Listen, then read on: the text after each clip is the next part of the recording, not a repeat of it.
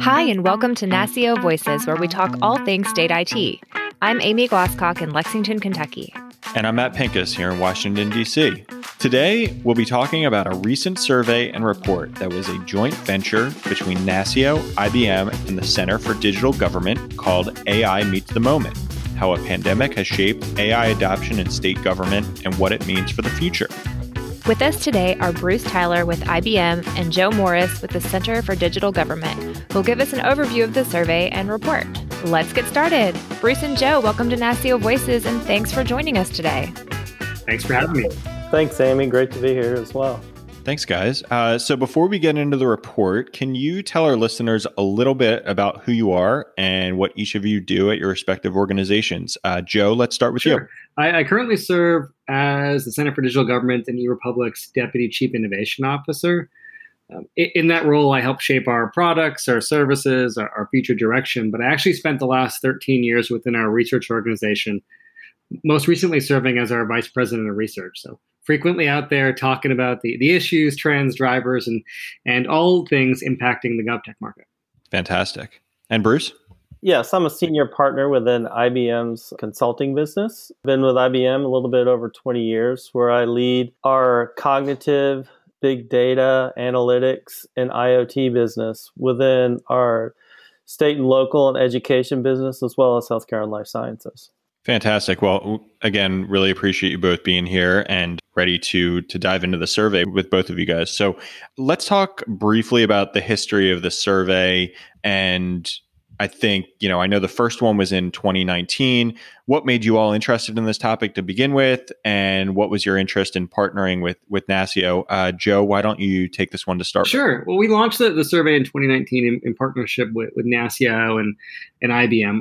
Our first report showed that states were just beginning their adoption and consideration of AI. And if you put yourself, whether it was NASCIO's survey or any of the work that we were doing at the Center for Digital Government, you started to see emerging tech kind of creep into those priority lists. But AI was, if at all, at the very bottom of that list. And at the time, we observed a fair amount of anxiety and concern over the impact that AI would have on government, their workforce, and their operations at large.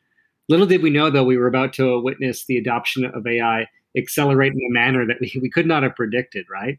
The partnership, I mentioned my 13 years in research, but, always part of NASCIO, the flagship organization, a powerful voice for state CIOs. So to have the opportunity to partner with you all meant that we could maximize our impact in helping states explore AI's potential within their organizations. Great. Yeah, and it's been a great partnership. And Joe, I know the pandemic really pushed AI to the forefront for state governments. I actually wrote a publication about states using chatbots in mid-2020, as we saw the majority of states starting to use them during that time with, COVID. And so can you talk about how chatbots and robotic process automation have been utilized by state governments since the pandemic hit and how that's changed since 2019? And either of you can take that.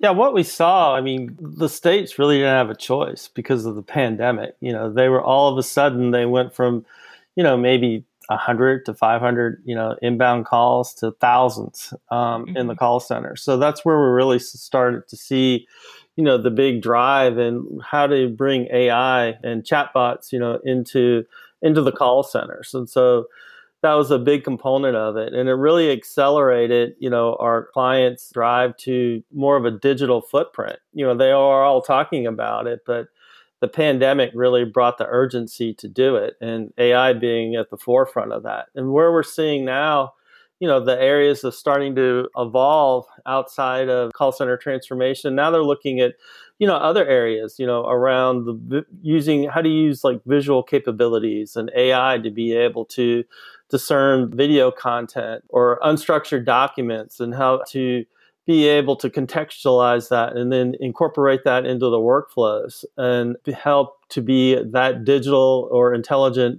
assistant in the overall workflow processes. Yeah, I think we look at early in the report, going back to 2019, the chatbots were largely there like gather some form of constituent feedback, an easier touch, if you will. And I think we saw at the height of the pandemic, to Bruce's point, states couldn't deal with the surge of constituent engagement cycles that were there, whether it was an unemployment department to just general requests for information about what was open, what was closed. It really provided an opportunity to help them keep up with those demands. And that kind of combined itself when we looked at the 2020 report in this era of contactless government services, right? If you go back to the 2020 report, that's when you start to see chatbots go from 0 to 60, if you will, to meet that pandemic demand. And then the other part of your question was around RPA. 2019, that was really on the radar. That was kind of more aspirational. We weren't really seeing a lot of measurable use, but fast forward to where we find ourselves in this report, now RPA is having its moment in time. And I think as many agencies are finding themselves transforming their operations, AI, RPA are great tools to help drive more automation and efficiency where you can.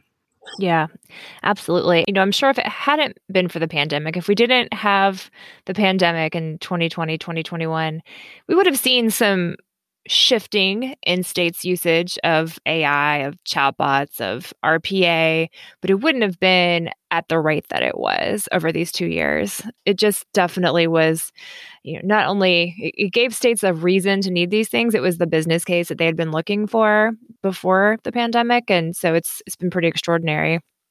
I'm curious what you found from states as the main challenges or bottlenecks that they're experiencing that prevents them from using AI more, because it is kind of still, at the lower level use cases. So I think what I was seeing mostly from a challenge is it's a couple different points. First of all, it's like where to begin. Do they have, is the data ready? Do they have to have like all of the foundational capabilities aligned? So it's trying to find, all the right conditions to start. But what we're seeing is, and the pandemic emphasized this, start now anyways and figure it out as you go along. So that was one of the challenges the pandemic helped overcome. But second is just there's not enough available talent out there to help.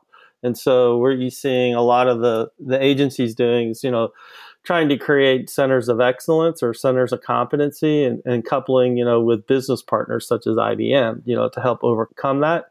And then the third piece of it is really, trying to figure out where to begin or the use case, right? So how do you apply it in the different applications? And I think what we're seeing over time, as I mentioned, it's focused more on, the conversational AI aspect of it, but now we're seeing, the emergence of other use cases into other areas, whether again, be it unstructured documents or video visualization capabilities. You start to see AI play that role across the various human sensories. And so it's really becoming a business partner into the organization. If you thumb through the report, you'll see that the biggest challenge that was reported by the CIO community is exactly that. The lack of the skilled staff and training with AI was a little over 79% of our respondents listing that as their top challenge.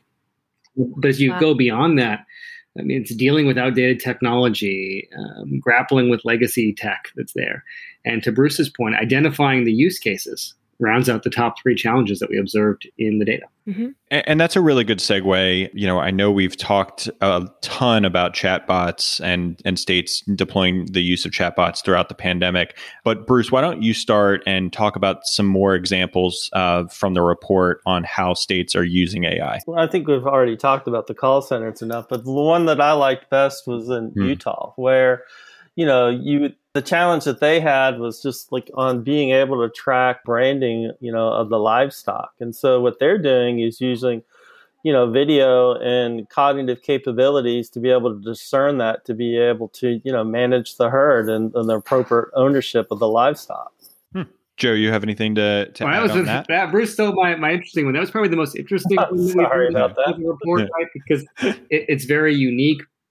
In terms of the issue that it solved. But you can see, though, just how AI can be applied in numerous, even niche areas of government to have an impact. And their use of image recognition was there, but it builds on what we've seen over the last 3 years, which is Utah's got a center of excellency. They've deployed it in a number of verticals. This is just one example.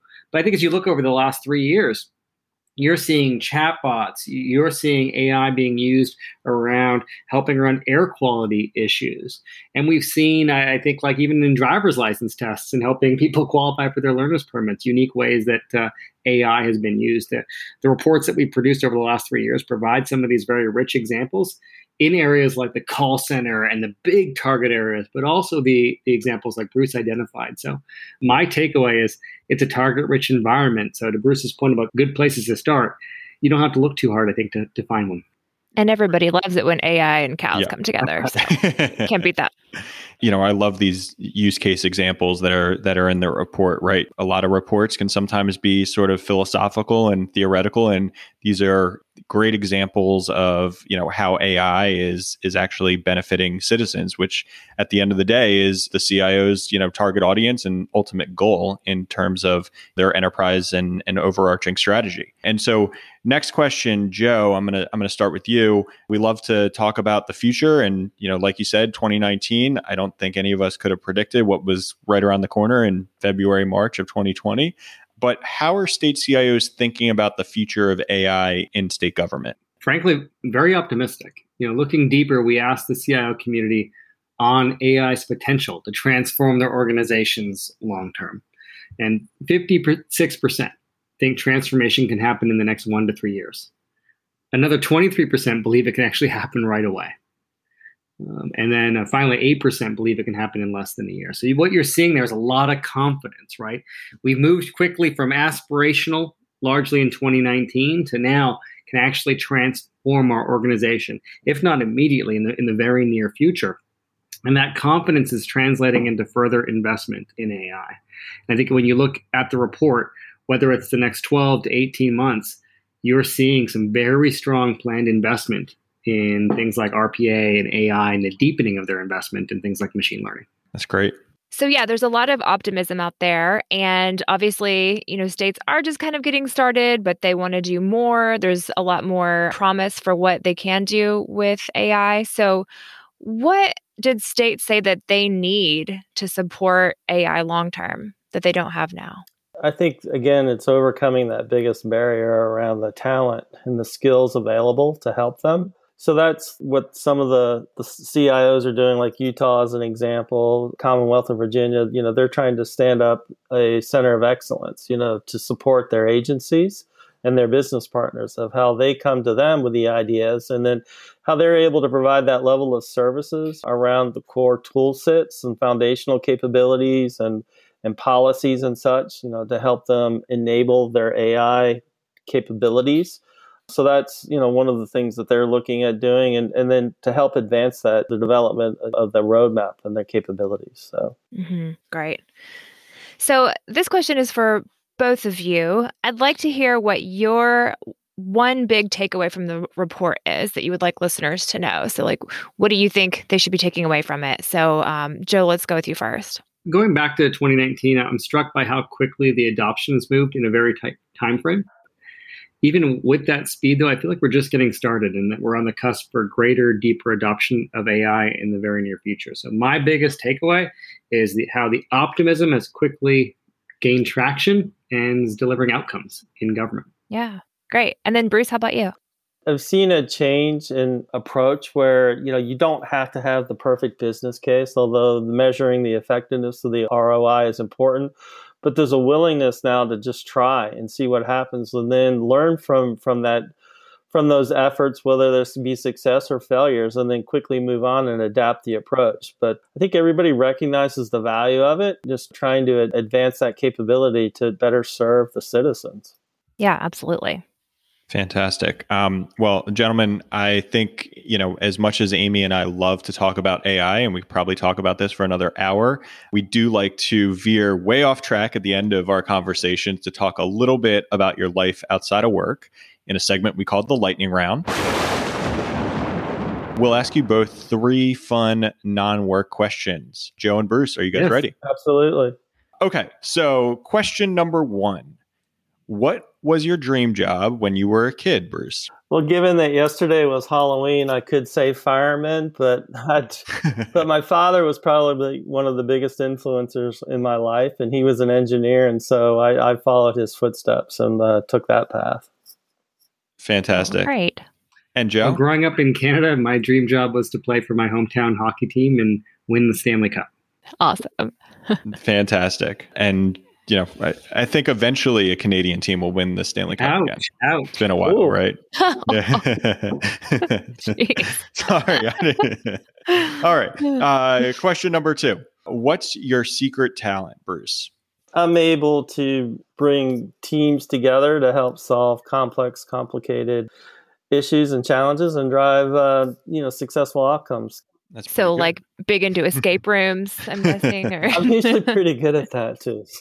yeah, I would think so. good. We'll have to bring you next time we do one as a NASCIO team. Joe, what about you? Talent's debatable, but I play ice hockey recreationally and I speak French. Awesome. Very impressive. And final question. As you mentioned, Bruce, we are just coming off Halloween. And so what is your favorite holiday? Oh, hands down, it's Thanksgiving. The only expectation is that you're going to overindulge in good food with good friends and family. Yeah, hard to disagree with that one. Joe? And this one's easy for me too, but it's Christmas. So that's right around the corner. Yep. All right. We're getting into the holiday season. All of them, yes. All right. Well, Bruce, Joe, thank you so much for taking the time to talk with us today. Thank you for your partnership and all of your hard work on this report. We really appreciate it. And it's been great to talk to you. And it was great to see you guys in real life in Seattle, too. So thanks again. Thank you. You're welcome. Thanks, guys. Thanks again for listening to NASCIO Voices. NASCIO Voices is a production of the National Association of State Chief Information Officers, or NASCIO. You can find a link to this report in our show notes or at nascio.org under resources. Don't forget to rate, review, and subscribe to the podcast. Bye. Bye.